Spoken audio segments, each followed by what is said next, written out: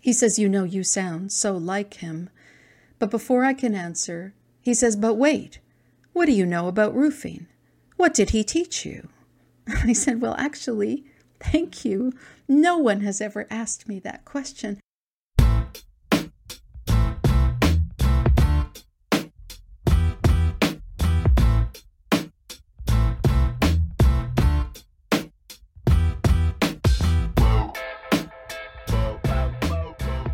Hey there, and welcome to Grit, True Stories That Matter, a weekly podcast on the art and craft of the personal narrative story. Each week, my partner Kurt and I tackle one topic or answer one question as best we can to help you craft and tell better, more engaging, more relatable, and more memorable stories. True stories, personal stories, grit stories. This week, our feature storyteller is Joanne Pelletier. Joanne lives up in Montreal, and she has got a 9-minute story. You can learn more about Joanne and her work in the show notes, where I've included her website. Stick around after Joanne is done, when Kurt and I discuss details and specificity. And when Kurt and I finish up, Joanne's got the final word. And before we dive in, I want to thank you, our listeners, for your support. We are on episode number 15, and we have now been heard in 17 countries. So thank you. If any of you want to work with me or Kurt, get some help with your stories, we've got classes and private coaching. We've got our information in the show notes. Reach out to us. And finally, this Sunday, January 31st, we're hosting a 99-second story grand slam. I'll put a link to that in the show notes as well. It is a lot of fun, and it's free. All right, let's dive in. So I have a landline, still, and I have a lifetime subscription to Roofing Canada. It's all the news that's fit to print on all matters roofing. Both kind of a coincidence, both because of my dad. Years ago, I took over the landline and some of the mail from his consulting business. He was a roofer. He died about 15 years ago. He began his career as a metal tradesman, a tinsmith, a common working-class trade in the 1940s. Eventually, he managed a roofing company and became a consultant. He was the guy, the roofing guy, the expert in Quebec, Ontario, and parts of the U.S., but he was also an artist. He was doing really cool things with metal long before it was hip. His work is found in weather vanes and gargoyles, metal sculpture, elaborate roofing designs in Montreal and other cities. Any car ride with my dad included a detailed narration on architecture focused exclusively on the roof. He would say, look up, look up. The roofers, the workers, they're the real artists. Every roof has a story. So the landline resulted in some calls looking for his services. Those stopped eventually. But there was one call that's always stayed with me. A man's voice sounding older and unsteady, calling, asking for my dad by name. Could I call back? I don't recognize the name. I don't know the voice. I'm curious. There's something about this call. I call back. He doesn't remember calling me. I explain, you called my dad. He still doesn't remember. He keeps saying, please tell me again, try again. And now it's just awkward. I try one more time. My father was the roofing guy. I'm his daughter. You called? Maybe you worked with him. He says, yes, he remembers now. He apologizes. I do too. He tells me he's ill. He's forgetting. Yes, he did call. They had worked together. Were you a roofer? He says, no, something with buildings, architect, engineer. That's it. Yeah. He says my father was the only one he depended on, anything related to construction. He knew everything. He says my father's reports were so good, he still had them. There was no one like your dad, he says. We keep talking. We don't know each other, but it feels like we're catching up. He says he doesn't remember my father dying. He's sorry, but wait, maybe he was at the funeral. He can't remember. Did we meet? I don't know. Did you do the eulogy? Yes, that was me. Maybe we did meet back then. Our conversation starts to flow now past that initial awkwardness. He asks, remind me, please, What did he die from? Was it cancer? I say yes, a glioblastoma multiforme, a fast-moving brain tumor. He was gone within 3 months. I recite the diagnosis like it was yesterday. We keep talking. 30 minutes pass. My voice softens. His does too. He tells me about my dad. It's what I already know, but it's so nice to hear. Your father was kind and honest and hardworking. He was really smart. He was a swell guy. Yeah. Yes, thank you. He was all those things. He was a great dad. I loved him. He says, you sound so like him. But before I can answer, he says, but wait, what do you know about roofing? What did he teach you? I said, well, actually, thank you.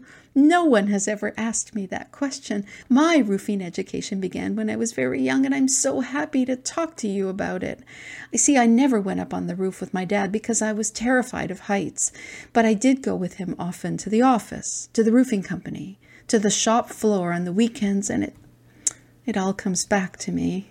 Suddenly then, those Saturdays with my father teaching me how to use massive machines to cut metal. I learned about rivets and the ways hammers are used to shape copper. I learned about metal flashing. It's the metal covering that hugs the top of the building so water doesn't get in. I learned about messy, sticky, smelly cauldrons of hot tar, asphalt. It always stuck to my shoes. I tell the caller, wow, I forgot about this. On those trips to the office, my dad brought me a Coke every weekend. Oh yeah, he bought me my first protractor. I had a few. I say thank you. I'd forgotten about all this. He says, it's nice, right? It sounds just like him. And then he adds, every roof has a story. Yeah. My dad used to say that all the time. I want to respond to that, but frankly, all I can think of to myself is goddamn grieving. It's a curious thing. As time passes, the ick and the sad and the pain when you lose someone, it passes.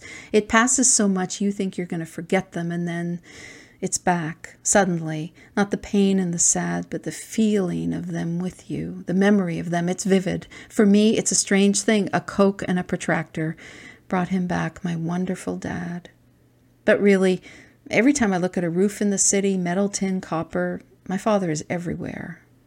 And now this call, every roof has a story. I think this call is different. I don't ask him why he's calling. An hour passes, and we're still talking now about roofing and engineering and our lives and our work, and we laugh about Roofing Canada. He tells me, you can cancel it, but I know, but it's actually free, and if you sign up, they keep you for life. And I tell him, well, really, it reminds me of my father. And it's no coincidence. The landline, the mail, I transferred it over to me. At 80, my father was vibrant and working, and the brain tumor came, and it was over very quickly. And in the haste of managing his care and closing his business, my mom, my brother's grief, my own, I just transferred the phone and the mail. It was an efficient short-term solution. I felt like it was one less thing to do. Really, it was one more thing to hang on to. He says, your father must have been so proud of you. I think of your father a lot. I pause. My heart and my mind are racing. There's so much I want to ask. It's all so great, this sudden, unexpected connection with someone on the phone who clearly had a connection to my father. I don't know what to say to him, but I do.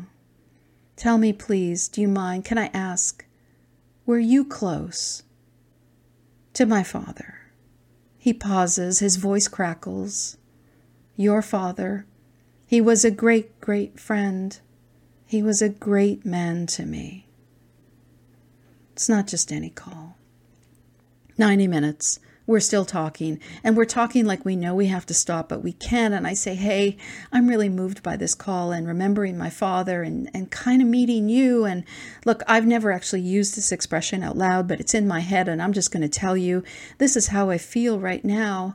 My heart is full. He says, yeah, me too. It feels like Dad is with us right now, right? And he says, yeah, kind of. I say, hey, can I call you again? Would you like to call me again? We could talk about roofing. He says, maybe, but I don't have much longer. I won't remember this call. What's it like? I ask. The forgetting. He can't answer. He says he lost his wife years ago. That was really hard. What he remembers now is from very long ago. Friends, some family, some work, but often, right now, my dad. You sound so like him, he says. I have to go, but I want you to know, of all the things that I will forget and have forgotten, I will never forget your father. Keep looking up. Every roof has a story. I did call back weeks later. Why? Goddamn grieving. I leave a message. The recording, it was his wife's voice. He told me he had never changed the message. He never changed the landline. He never called back. How's my heart? Yeah, still full.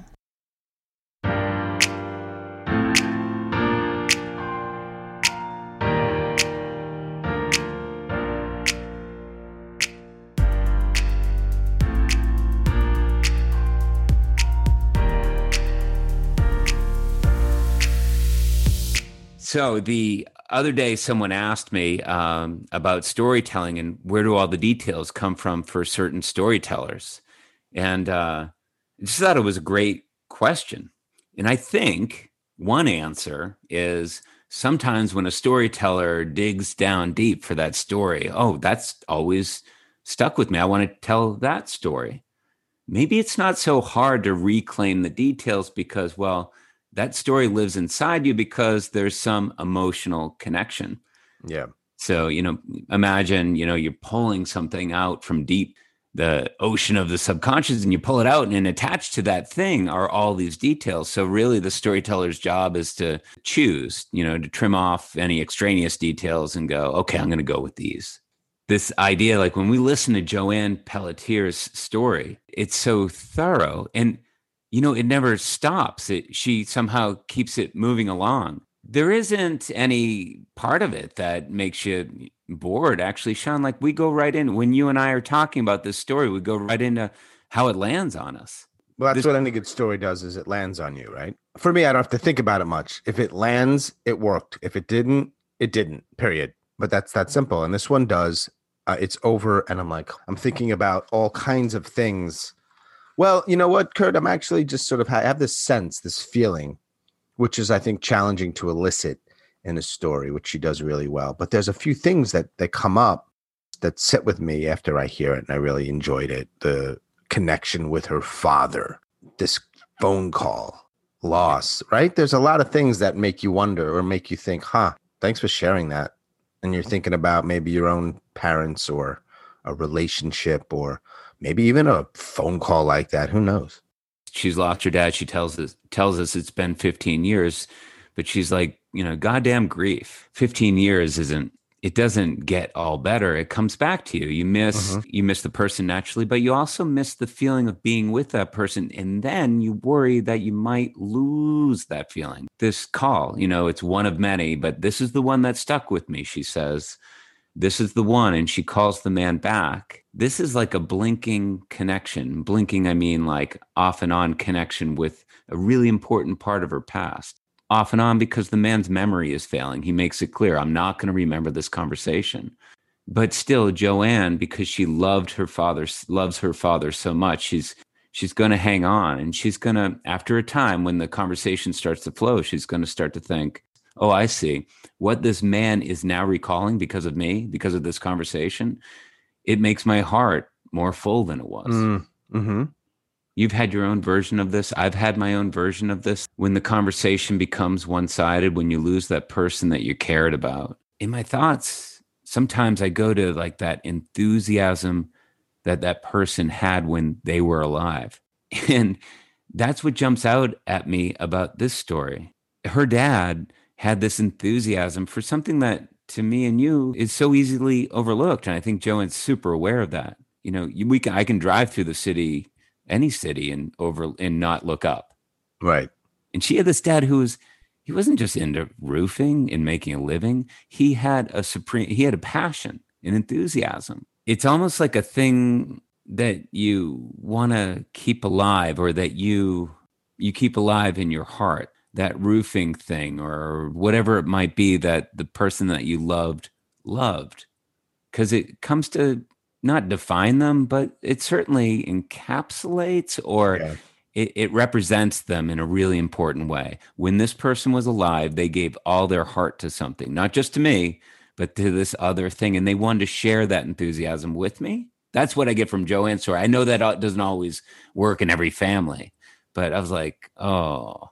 I mean, in some families, you don't have a physical object that you can be referring to all around a city that reminds you. So literally everywhere she goes, she could be looking up and seeing her father. I don't have that. My father was a salesman. Nothing wrong with that, but I don't see sales when I leave my house. So there's this other element of all around her in her physical universe is a reminder of not only her father, but a huge part of his life, his work, places he made friends, like this guy who calls. It's artistic. She was a part of it as a young girl, even though she wasn't actually much into roofing herself because she was afraid of heights. You could just imagine her going to the office like she did, and the bonding. And then all these years later, there's this story, and she so clearly loves her dad. And I could be wrong here. Does she ever say, I love my dad? Or is it just so obviously clear throughout the story? The latter, I think. Yeah. Yeah. My dad. Thinking, yeah, this is a woman who's like real clear, it is her dad. She doesn't need to stand back and no, this is her art. She's getting close to it. And it's not my father, it's my dad. And that's what makes me think, oh, this person's really on firm ground, firm footing. Great. It's a tiny little thing, but a lot of good stories are really a collection of really small things put together artfully.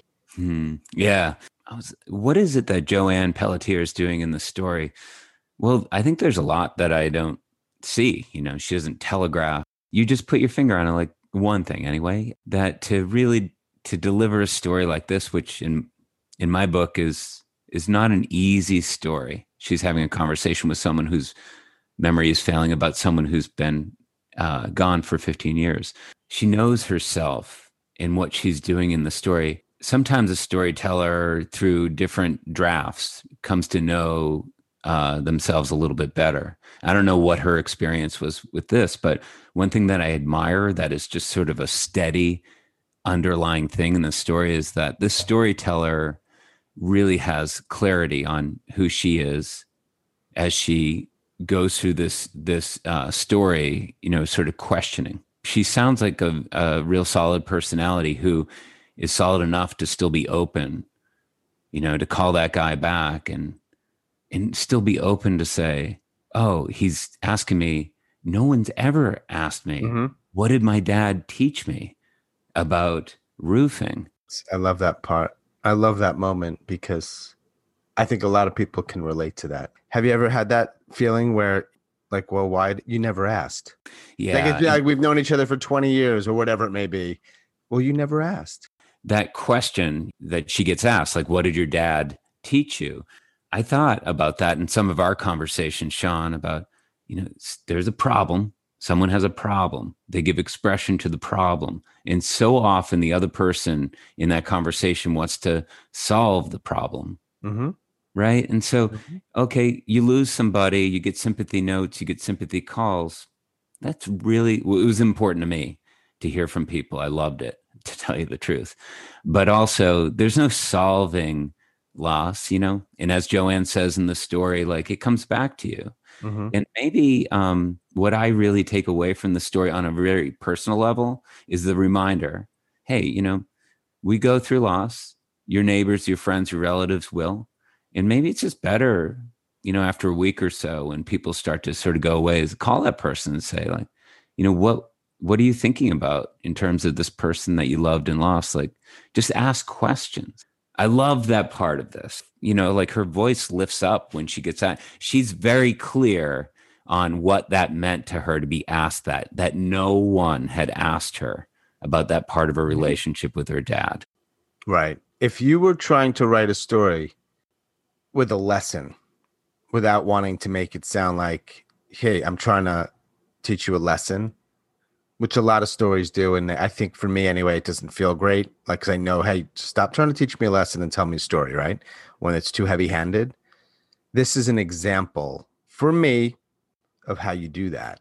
And I don't even know if that was on a radar. The lesson here for me is express an interest in somebody's life or their relationship. Ask them about it.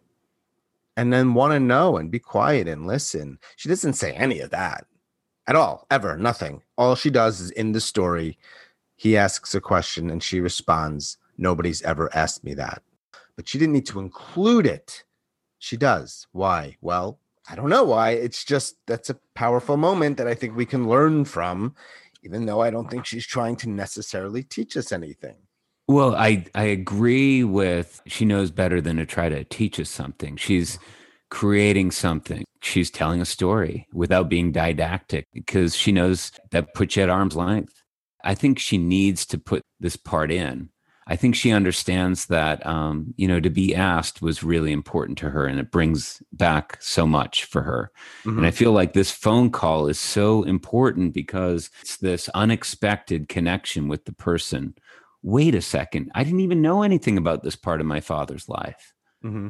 Do tell. And then the man says some things that she already knows. One that I happen to remember right now was the first thing in that line. It was about like, your dad, he was really hardworking. And I think he goes on to say how smart he was and how thorough and his reports were so good. I still own them. I mean, to be in that state of loss, which Joanne is when she's getting this call, it does fill your heart. My dad lives in someone else. Hey, my father, Kurt, I want you to know about him. He was really hardworking and he had a lot of good friends and he was a nice dude, right? And that's cool. But if you hear that somebody in the story told me about my father and that as the listener is how you learn about him, I think it's more powerful. Yeah, it's threaded. All the stuff that she loves about her dad gets threaded through this other voice. And all of these things that she's adding, which we can call, I suppose, detail or specificity, moves this story forward. It doesn't get stuck. I never found myself wandering away for 9 minutes. Legitimately. I can't say this about every story always. Legitimately, I was really listening to this story, wanting to know what's happening next in it. And that's all you can ask for. Still thinking about thinking about what you just said. Yeah. Advancing the story, definitely. But also threading some personal details about her dad through what this man says. And she doesn't hide, like she lets us know that it's good. She knows these things, but it makes a difference to hear it from someone else. So that's Joanne saying, this is really how I think. Very detail oriented. She's pared it back. These are the ones I need to tell the story effectively. And I also get from Joanne that means something to me, the storyteller. Like there isn't in my mind anything out of place. Like this story in my mind, in my heart means a lot to Joanne. A couple of times Joanne goes into this kind of refrain about goddamn grief. Mm-hmm. And when you get past the ick and the et cetera, it's almost musical what she says. It really tells me that she goes back to that twice. The undercurrent here is, so the story is really about grief. And it reminds me to listen to the story about how I've never experienced anything more self-indulgent, self-involved than in my life than being in grief. Mm-hmm. When I was deeply in grief, it was really about how I felt about things. I felt very alone, even though I had tons of people around me. There were moments of intense aloneness. So part of it was, it's just a conversation that you're having with someone who's gone. And so part of it is, holy shit, they're gone. There's only one side of this conversation. Then logically, you're left with, okay, seems to be a huge responsibility. What am I supposed to capture about this person's entire life? She does such a good job of saying, look, my father, when I'm talking to this guy, in my recollection, sometimes he's summed up by a Coke and a protractor. Right. in Joanne's voices, I hear like, it's okay. It's okay. It's okay to remember this really important figure in your life through a Coke and a protractor. It's actually kind of sweet. Through that, there's the lens of like all the stuff, all those Saturdays, all those lessons, but all these memories and the sights and the sounds and the drives with her father. And look up, every roof has a story. Look up. The real artists are the laborers up there doing their thing. That she sees through a can of Coke and a protractor. It's pretty cool, relatable. I think you're probably better off trying to convey these difficult things, these grief or love or these big ideas through a Coke and a protractor than anything else. Not specifically a Coke and a protractor, whatever the Coke and protractor is for your story. That might be a good way, an effective way, honest way to convey some of these difficult things that we struggle to do in life and in story. Yeah. I loved him so much. He was the greatest guy ever. I love him. It doesn't land. Maybe it's something. It's not like a problem. And hey, if that's how you want to put things together, that's cool. But boy, oh boy, if you could show us something through something with such specificity or such, just you can imagine it. You can imagine her holding the protractor or the Coke with her father. That illustrates to us what you're probably wanting us to get from it or what you're wanting to give to us just as well, maybe even better than big ideas and big words. That said, it's not always the easiest thing to do. You typically have to work at that and figure it out and say, all right, what are those things? And then how do I put them into this piece of work, piece of art, story, so that Yeah, so I'm really glad you said that. It might be my biggest takeaway now that you brought it up about specificity. In the finite, we can see the infinite. And also, I've been thinking about Joanne Pelletier as a very grounded person. And the reason is, I could imagine a less experienced storyteller saying, wait, Coke, protract, this is how I'm remembering this man, and sort of dismiss it. Instead, Joanne knows enough. She's like, no, those are good details. Yeah. Those need to be in the story. That's my experience of loss. Largely, it's through these two objects. Isn't it funny to be alive, to be human, and to just sort of get to see how the memory works sometimes in the heart? Yeah, I know you've had your share of loss and grief. You've pointed out that at some point in your life, if you're alive, you've invariably had some of that. Yeah. I've had actually not a lot of it, given my age. I've had, I lost my best friend, and my experience was different. Yeah, I didn't have those opportunities to really talk too much about him. When I was listening to the story, I was thinking, what would it be like if I had a phone call with somebody that knew him and me and both of us quite well? What would that be like? What questions would I have? And what questions would I want to answer? And would I want to call back? I'm not done. Hang on. I know you got to go, but there's more. Chase it. You're giving that thing that's been dying life. The person's gone, but the relationship, while always alive, fades a little bit, or something. Maybe people will push back on my wording and say, no, it never fight. Okay. I don't see pushback because we each have our own experience. Sure. Of this, right? But time changes things a little bit. Yeah. Your memory changes a little bit. Yeah.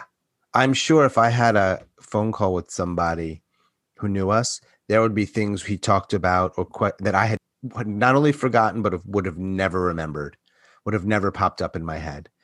And I'd love that. So there's a sort of joy that I have for her in this phone call, but the joy is coupled with not the opposite of joy, but some sadness simultaneously. Oh, no doubt. Bittersweet. That's what makes it really good. You could argue any art. That's what makes it good. You have the feeling.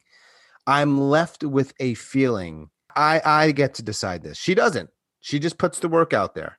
I take it how I want to take it. And I'm sure she's okay with that. But the way she's crafted it, the way she ends it, it's nice. It really is. She's filled with joy. Her heart's filled. And there's that sense of something that's gone or lost. Like the two together work really nicely. It's very human. It's hard to do, but when you get it right, it's really great. It's just great. It's good. There's acceptance. There's acceptance of her loss. And, but there's also this knowledge that this quirky message left on her voicemail. on her dad's old landline can lead to this important conversation. My heart is full because really, to me, that's what this story is. Yeah. And I also want to throw in there, just on a personal note, I said earlier about how, Joanne, what I got was like, okay, when someone in your life has lost, ask questions instead of, lunging forward with solutions, because there are no solutions. I want to remember that always. Another thing is, what I noticed was when people would come forward and tell me stories about the person I lost so that I could see them again in 3D, or even see parts of the person I lost that I never thought of or never got to see. It definitely put a smile on my face during a really hard time. It was important. It always goes back to stories. I mean, they're really important. So back then when I was going through that thing, people would emerge, and just tell me stories about that person. Right. Not solutions. They might tell me stories or ask me questions. Share stories and ask questions. And all the other stuff that you think you need to do, you probably don't. So, yeah, that's like with humans always, period. Like you could just stop it there. If somebody's new or newer to storytelling and they're listening to the story as an example, we talked earlier about some of the moments, the details, the specificity that she uses. So if that is something that we want people to better understand and apply. One image I got when I was started to learn how to write was every word on the paper is in a wrestling match they're fighting to stay there. No, I like that. It needs to be that intense. And a lot of us go from page to what they call page to stage, or just you start telling stories. So when I'm teaching, I'm telling my students, yeah, it's true. These stories are made up of details. But when you're telling a story, it's a relationship, it's a threshold, it's a balance that you're trying to achieve. You don't want to bog down. The most important thing for you is not to be boring. And by describing the wallpaper and the drapery and the carpet, you're going to start to bore. You have to advance the action. So every detail is in a wrestling match with the other. It's fighting to stay alive in the story. It has to mean something to you. And what I get from Joanne Pelletier's story is everything that she has to say is meaningful. She's gone over it. I just want to show a couple of ways that I heard that Joanne, because you have to advance the action in storytelling or you're going to leave people. People are going to start looking at their phone. Okay, so she's talking to this guy whose memory is failing, but she wants us to know that the conversation's starting to deepen. It's actually starting to have some import. And she says, in one line, our conversation starts to flow past the initial awkwardness. So in my mind, I'm like, beautiful. Thank you. Okay. I have a different lens through which to look at this story. Okay. And then she starts to tell us some of the details that really matter. And I love that part. And then another one is during the phone conversation with this man. She says, 90 minutes. We're talking like we know we have to stop. That tells me so much about where she's gone in 90 minutes with this person and how much it means to her. Yeah. She shows us and advances the story, lets us know. She doesn't tell us how to feel. I would love for, my students to try to, be really choosy. Also to keep in mind, the details are important, but you got to keep the action going along too. One thing that Joanne does, that she does go from like that inner conversation into the action of the story in a really, really cool way. A sensory detail, that she brings to this phone call is about her heart. That's completely emptied when her dad died 15 years ago. But through this conversation, she's made to feel better. Her heart is full. And what happened to your dad? Did he die of cancer? Yeah, my dad died of cancer. He had glioblastoma. I've written it down. Okay. So a glioblastoma, multiform, a fast moving brain tumor. He was gone within 3 months. I recite the diagnosis like it was yesterday. Why? Because there's a lot of emotion attached to that. She's never going to forget it because she loved her dad. This is specificity. This is where it gets you. It tells you that Joanne loved the hell out of her dad without having to listen to this person say, oh, my dad, I loved him. No, she gives it to us in a way that we're going to hear and remember maybe, and also relate to. I love my dad doesn't really say a lot to me. I remember the diagnosis like it was yesterday speaks volumes. A Coke and a protractor. Like Okay, what does that mean to me? What would I like for that to mean to a student? Well, try to see in the finite, the Coke and the protractor that reminds you of that person. Try to see the infinite. Infinite is love. Love is infinite. It has no bounds. Even 15 years after the object of your love has passed away. It's amazing what something so finite and mundane, like a can of Coke and a damn protractor, is just going to spring this whole world open to you. Your heart is full. It's what a lot of creative people are doing. They're taking seriously the specks of sand that they find inside, and they're saying, no, that's loaded with meaning, and I'm brave enough to put it out there. I believe in myself in the story. Here you go. Hey, Kurt, I've got another angle on the detail and specificity thing, especially as it relates to audience. You were excited. If you want to tell a story about being a villain in any way without your audience turning on you, and if you want to tell a story about being a victim in any other way without the audience pitying you, and if you want to tell a story about being some kind of victor without the audience, what's the word, being like, whatever. Here's a hero story. Such a hot Thanks, pal. Shit. One way to do that, it's not the only way, but one way to do any of those. They all happen to begin with V, by the way. I didn't realize that. Victim, villain. That's it. That sounds like another episode. Is all these damn got to take us into moments and get really specific and real with how you're feeling, because we will be able on some level to probably connect to you. If Kurt did a bad thing, whatever that means, well, sure, okay, it's not a great thing. It's a bad thing. He wants to tell us a story about it.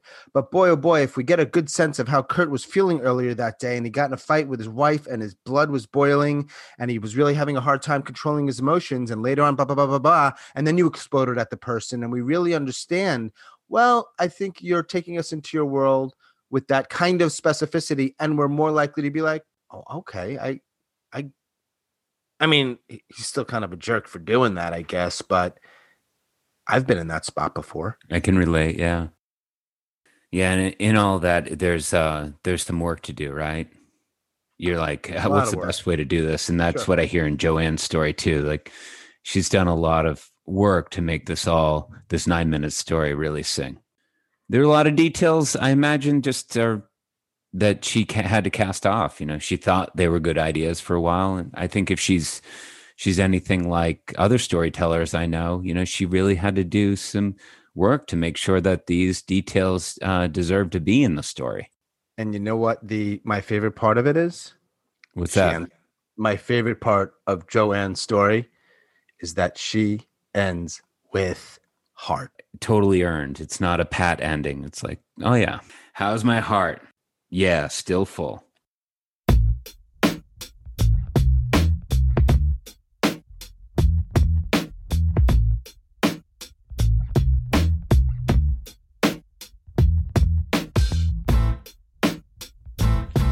What was the most challenging part of the story? Capturing the dynamic of a conversation in a story is always really interesting to me. So using changes in voice and pace to show the back and forth in conversations, reflecting the way people really do speak to one another. And as I thought back to the conversation, I remembered the changes in our voices as our connection grew. Time was also a really important part of the story. I had been looking at my phone during the call thinking, wow, I've been talking 30 minutes and then an hour and then 90 minutes. I mean, this really happened. But the time references help, I think, move the story forward. It shows the growing connection we had in the call, as in you probably wouldn't spend 90 minutes talking to someone for whom you felt no connection. In some of my stories, I move between internal dialogue, me thinking to myself, and what's really happening in the story, because at least for me, that's true to life. But this was really important for the story, because as much as it's about the phone call from a stranger, it's really more about grieving, about the way we remember people we love. For me, this call, this story was just a huge gift, bringing back a deep connection I had to my dad and his work and his art, and in a way, his memory. Thanks.